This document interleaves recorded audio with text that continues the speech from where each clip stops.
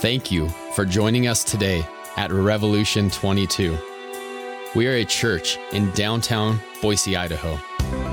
As we learn from God's Word in the book of John, we pray that His Word would be received and would bear fruit in your life.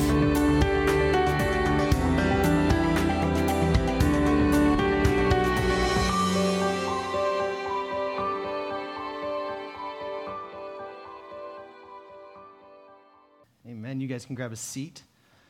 As you heard from the text today, it's the most popular text in all of Scripture. It's the one that's most quoted. It's the one that's most known.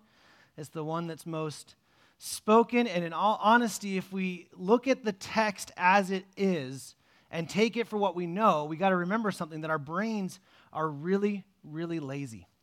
Our brains will take something we've heard once, and they'll create a pathway that will take the information down it, and we'll just kind of fall into it, similar to like skiing down a hill and hitting someone else's tracks and getting sucked into that area. So it's very hard for our brains to take information that we've heard over and over and over again and actually allow it to hit us in a different way. But the problem with this text is that it's so popular that people forget that it's actually in context to a bunch of other text. That this text, John 3:16 in itself, is a beautiful text. It's one worth memorizing. It's one that all of us know. But in it of itself, all we know is that God loves the world, and that's it. We don't know why. We don't know what the purpose is or what the reason behind it would be, or even if we don't understand what this love means, what that means for us. John 3:16 is important for us to understand, but it's really, really important for us to remember the context with which it's in. This is right set into this moment where Nicodemus has been questioning Jesus, and Jesus has been giving him answers. He tells him about regeneration. You must be born again. He hits Nicodemus in the worst way possible for a man that had spent his whole life trying to do religion and perfecting it. That ultimately his efforts were nothing, and that this is the requirement to believe in Jesus Christ. So we see in this text all over again, we see all sorts of truths like God loves the world. The world here is actually a statement that's spoken of the great mass of fallen humanity that needs salvation. God's love for this world is here. We see this very clearly. Something that I think is important for us, when we hear the word love, we think of love in the terms of the way we understand it. As in, God is loving, or God acts lovingly, or He's going to do something that will show His love. But the fact is that His attributes are, God is love. That means even when wrath is present, God's love is present, because God is love.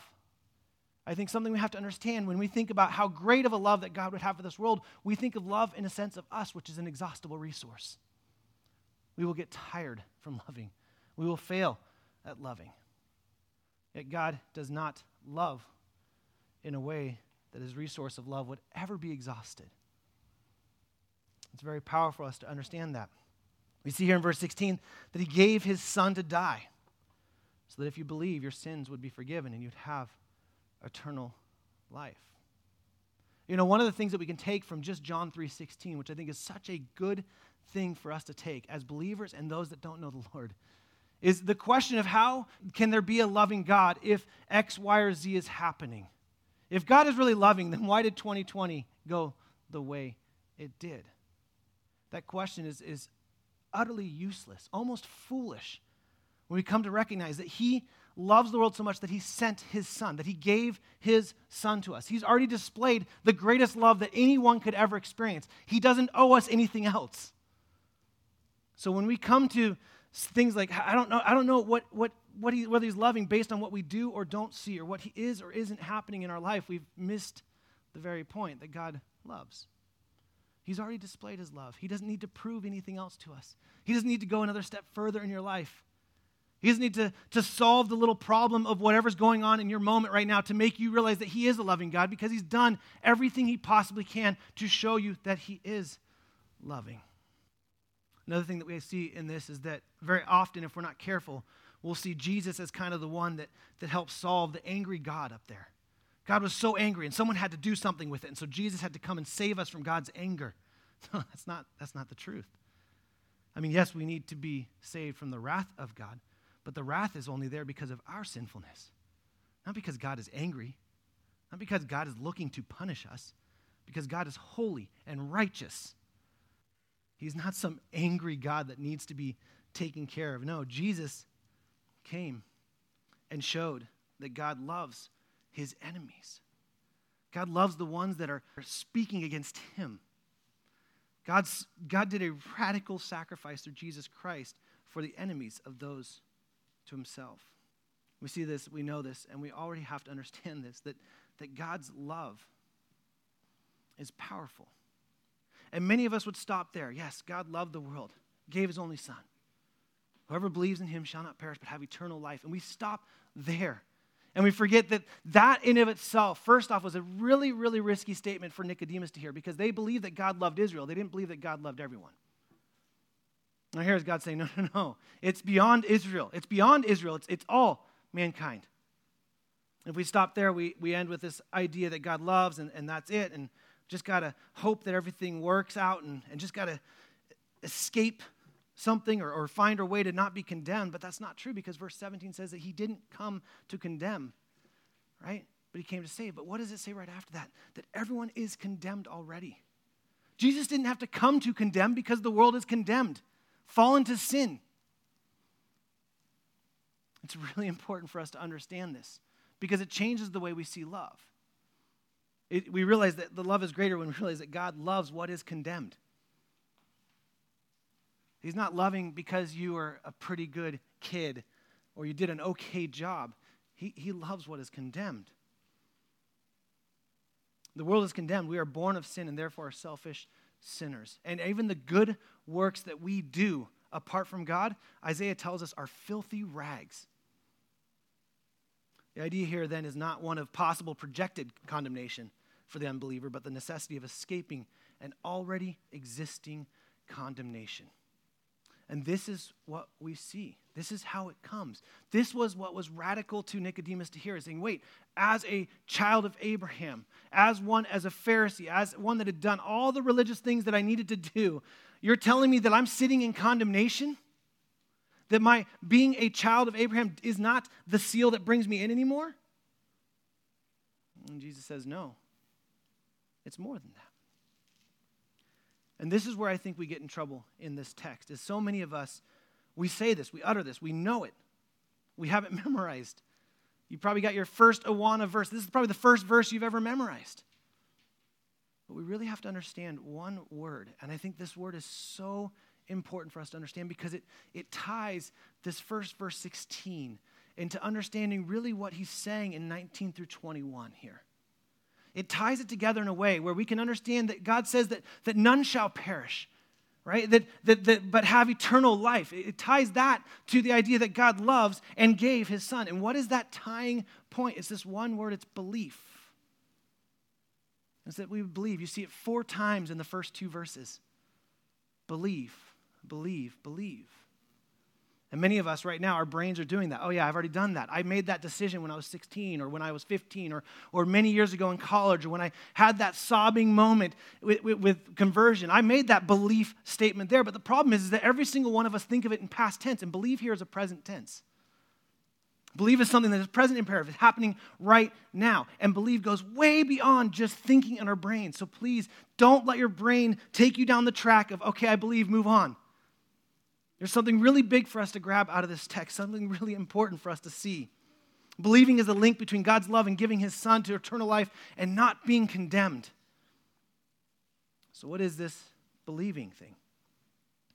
We actually gain a little bit of context for this believing in the Gospel of John. He's already talked about it. John 1, verses 11 through 12. Jesus came to his own, and his own people did not receive him. This is speaking of the people of Israel. But to all who did receive him, who believed in his name, he gave the right to become children. So what do we see there? We see receive and believe being used synonymously. Our belief isn't just an understanding, but there's actually a reception, a receiving of something. So belief can't just be a head knowledge. It can't just be, I knew this and I believed it one time ago. I made the decision at 16. I walk with God. No, believing means a receiving too. There's a reception to this. We must receive him. Okay, what do we receive? When he's saying receive him, we're receiving him for all that he is. Receiving Jesus, that he is God, that he is the Messiah, that he is King, that he is the Son of God, that he is the incarnated man. Receiving Jesus for all that he is. Receive him. We see also that it goes beyond just a reception idea. Down in 3:36, we'll get to it in a couple weeks. It says, whoever believes in the Son has eternal life. Okay, so there's that is. Believes in the Son has eternal life. And then he goes on and says, whoever does not believe, no, he says, whoever does not obey the Son shall not see life. But the wrath of God remains on him. So that we see now that believing isn't just head. It isn't just receiving for who he is, but it's walking out in obedience to what he says we should do. We talked about this last week, that Ezekiel 36, that he gives us a new heart and gives us the Spirit to actually walk out the ordinances which he commands of us. So this still isn't on our own power. This still isn't there. But believing is so much greater than I know this and I heard it once and I believed it once. Believing is a reception. Believing is an obedience. We do receive it as factual. We receive Jesus as the Son of God. There's a fact to it. There's a truth to it. There's information. There's something tangible to grab. But it's not just factual. It's not just information that we believe. It's life. You know how we know this? Jesus says in John 14:23, he says, if anyone loves me, he will keep my word, and my Father will love him. If you really love me, you will keep my word. You'll walk out my mandates. You'll walk by the Spirit. You'll live obediently to me. So when we come to John 3:16 and saying whoever believes, we understand that believing isn't just an idea in our head, an insurance policy that covers eternity, but it's a life change that has present day implications. That we are to walk in his word, to keep his word. It can't just be a head knowledge. We see in Luke 4:34 where Jesus is casting out a demon. The demon says to Jesus, calls him the Holy One of God. He's claiming he is who God says he is. And Jesus casts him out. He believed who Jesus was, but did not have eternal life. Brother of Jesus goes a little bit further and says, but someone will say, you have faith and I have works. Show me your faith apart from your works, and I will show you my faith by my works. You believe that God is one. You do well. Even the demons believe and shudder. Do you want to be shown, you foolish person, that faith apart from works is useless? So it can't just be a head knowledge. It can't just be a warm, fuzzy feeling that God loves me. Knowing that God loves me isn't enough. Surrendering my life to him is what actually makes the difference. It's really easy to go, okay, well, God loves me. That's great. But Jesus has already showed us in the Gospel of John that belief takes reception to everything that he is, truth to everything. That means the full thing. You want to know what the full thing is? Read John chapter 1 again. He kind of just gives you a full synopsis of it right there. But we have to walk this out. And then what Jesus does, it's brilliant. He comes back to this idea of light. In verse 19 through 21, he comes back to this idea of light and darkness. See, because even when I say that, many of you are here today, well, I thought I believed, or I think I believe, but how do I know? How do I really know that I'm following the Lord, or that I'm no longer perishing, but in eternal life? I'm not under the eternal condemnation of wrath of God, but instead in his room, in his presence, in his holiness, clothed in the righteousness of God. How do I know? Well, it happens through belief. Well, how do we know if belief is there? He goes on, and basically what he says, the best way I can say is, people can only do what they are. That's really what he says. He says, look, he goes on this long thing about darkness and light, and says, ultimately, people can only do what they are. A dark person cannot do light, and a light person will not do darkness. And why? Because Jesus is the light, and light is truth. We see those working almost synonymously in the Gospel of John and 1 John. So basically saying nothing is truly understood until it is understood in the light of God. Truth is virtually the same as light. Jesus says down here in John 3, he says, for everyone who does wicked things hates the light and does not come to the light, lest his works should be exposed. The best way I can describe that is that we are walking in eternal darkness before Jesus. Have you ever been in a really dark room? I have kids. My son loves flashlights, loves them. And I'll be like getting ready to tuck him in, and it's dark in his room, and he'll have a flashlight, bam, right in my eye, and it hurts. It hurts in your eye. You're like, oh, it exposes it. That's what Jesus does. He didn't come to condemn the world, but his presence here will automatically show those who are condemned and who are not. Because you can't experience light without either allowing your eyes to adjust and staying in it, or recoiling and hiding and running. What does he say? It says those that do evil don't want to be near light because it'll show what they've done. It'll bear them naked before God. Nothing to hide. We want to know if you believe and you're in the eternal life side, you walk in light. You do the things that God asks of us to do. He says here, it says it this way, but whoever does what is true in light, again, comes to the light, so that it may be clearly seen that his works have been carried out in God. Child of God will do their work, knowing that ultimately it's God that's doing it through them, his Spirit that has enabled us to walk in the statutes, and that ultimately he will get the glory for them. But we don't need to hide from them. We're not ashamed of them. When we do the work, we do the work that God created beforehand for us to do. We see that in Ephesians 2. And we do it not in shame or fear. We do it boldly, knowing that ultimately people are going to see God.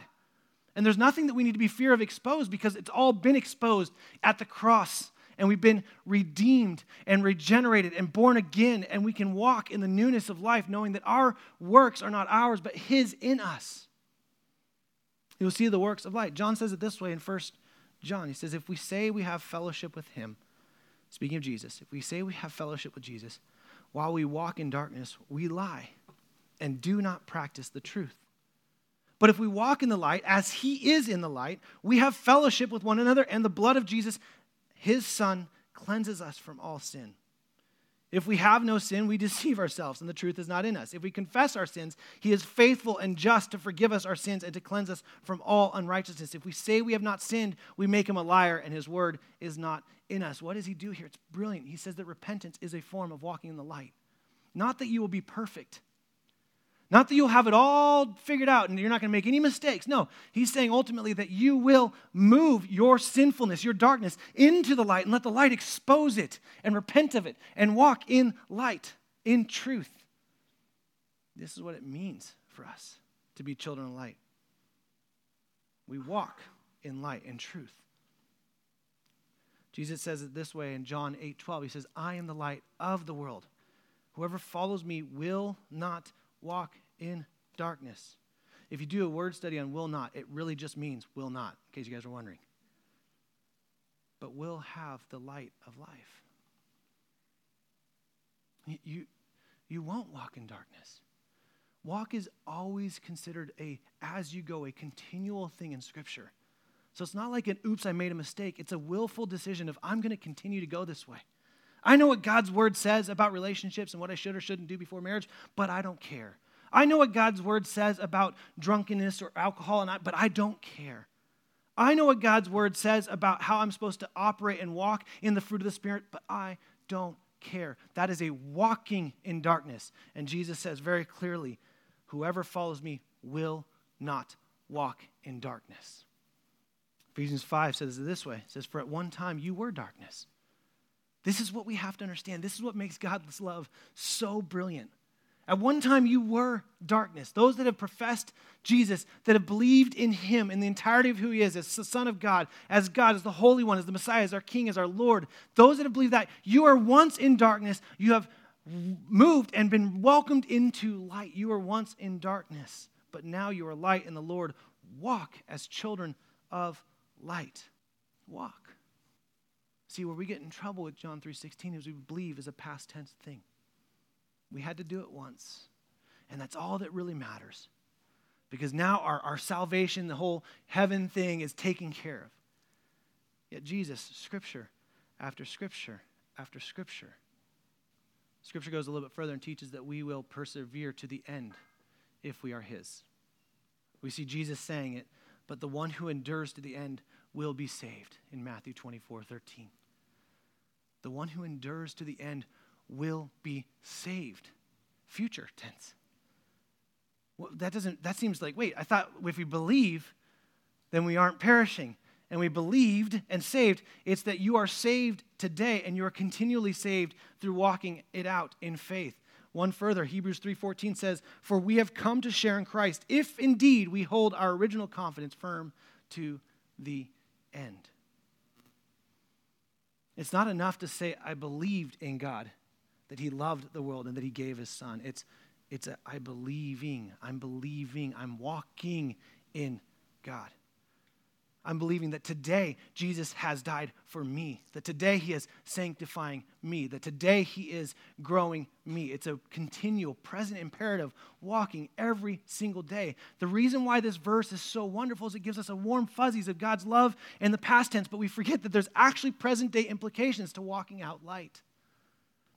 John 3:16 on itself is wonderful, but tied into the rest of these verses, and we see that there's actually a way we can know that we believed because we walk in light. And we can know how to not perish by believing in Jesus. It's not enough to know that God loves you. You must believe it. Which means you will live the life that God has created beforehand for you to do by the power of the Holy Spirit.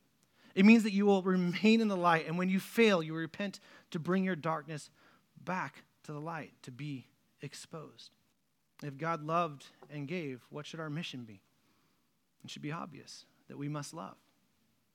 We must love him and love others. This is clear as day. This wonderful verse, John 3:16, makes great sense when we realize it's not meant to be just plucked out by itself. That if we end the story just at God loving and we never ever talk about the fact that those that do not love God are sitting in God's condemnation right now, there's no urgency. There's no realization. Most people, I would be willing to bet, if you went to anyone that doesn't profess Jesus and said, did you know that your everything you do is filthy rags and it's darkness? Maybe don't do this as your evangelism style, but it's filthy rags and all those things, and that you are sitting in condemnation. They would say, no, I'm not. I don't feel that. I do a pretty good job. I'm a pretty good person. I make a pretty good effort. I'm nice most of the time. I do this, and they go to the very things that Nicodemus would have gone to. Here's how I've worked out my religion. If we stop there and we realize that the reason why Jesus doesn't condemn the world is because the world is already condemned, it puts a little bit more urgency in that message. It helps us see the value of salvation. So what is it for you? See, every single one of us have unintentionally past tense our walk with Jesus. We've made something that we believed at one time, and maybe it was the full thing of understanding Jesus as Lord and Savior, and it's still past tense. You think you left it at your 16-year-old self, and you stopped following him. Or is there something else that you are walking in darkness right now? That his word would say, this is not the way we live our life. What is it for you? God is incredibly faithful and incredibly loving. If you can't see that in this text, you miss it. If you're here today, if you're listening online, and you have no idea who Jesus is, and all you think of him as some horrible person condemning you, let me just tell you right now, no, you are already condemned, and because of your condemnation, he has sent his son to create a way out, to be in eternity with him, to have eternal life. There's nothing more loving than that. He gave the way, he gives us the means, he gives us the how. And then he says, this is what it looks like. And then he gives us even the ability to carry that out by his Spirit indwelling us. We're not left on our own. We're going to take communion in a second. I'm going to ask you guys to go grab your communion stuff, and then we'll do some more worship as well. We're going to ask that you grab the communion. It's back there. If you need gluten-free, those are by the front door over there, but there's some right here and over there as well. And in communion, I want you to grab it and come back. We're going to take it together. What a beautiful reminder communion is. Jesus says, do this in remembrance of me. So we get our word amnesia from that. Don't forget. Do this and don't forget me. Let me be remembered. Because what you're doing is you're proclaiming something. You're proclaiming his incarnation, his body in the bread. You're proclaiming the forgiveness of sins. You're showing this is literally the sacrament, the beautiful kind of thing that we get to do, the Lord's Supper, to remember all that John 3:16 through 21 is. We get to believe in him. So if you believe in Jesus, then grab the elements. come back to your seat. If you are here today and you believe in Jesus and you are sitting in willful disobedience, you know what that sin is. The Spirit of God, if you are His, is pushing on that. Don't remain in darkness. Repent. A child of light, a child of truth, would walk in light. So repent of it. So if there's something you need to repent of, if there's someone in the body of Christ that you have anger or have sinned against and have not sought forgiveness, then go seek forgiveness. Text them right now. Call them right now. You don't have to abstain from communion because you feel like you're not perfect. That's the very premise of communion and recognizing His body was broken for the fact that we could be perfect, that we could be complete in Him, because we would never do it on our own. Again, Nicodemus believed he had done it. He had achieved the highest level of religion. He had gotten there. And because of that, Jesus showed him just how useless that was apart from Him. So when you grab the communion, we're going to take it in just a second together, give you a chance to just pray, search your heart out, and the band will come up. Well, John will come up, and he'll lead us in communion. I'm going to pray for us real quickly, and then we'll go from there. Father, we thank you for loving us. Forgive us for forgetting that. Forgive us for forgetting what this love means. Forgive us for forgetting what believing means. The fact that you have asked us to live a life that displays your love to this world, and we keep forgetting about it. Father, as we come to the table in communion, as we come to partake of the symbolization, the bread that symbolizes your body and the juice that symbolizes your blood that was spilled for us, God, as we do this, I pray that we would never forget that those who are in light walk in light. Our lives live out this light. And Father, as we are here today, I'm sure there are many people that listen, that hear, but their heart is hardened. God, I pray that you'd break their heart. Pray that you'd soften them. Help them to see that their hardness is not protecting them in any way. Their fear of being vulnerable before you, God, you already know everything about them. And you still sent Jesus Christ to the cross for them. So, Father, may we never forget that believe is a present tense thing. That your love is not exhaustible. And it commands me to walk in the light. Lord, we love you and we thank you for your word. We pray all this in Jesus' name. Amen.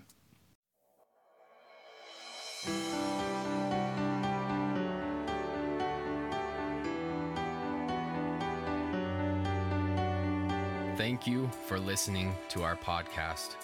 We hope it was a blessing to you. Please visit revolution22.org to find out more information about our church. We remind you to continue to value community. We pray that God's word has drawn you closer to Him and that you may continue to love God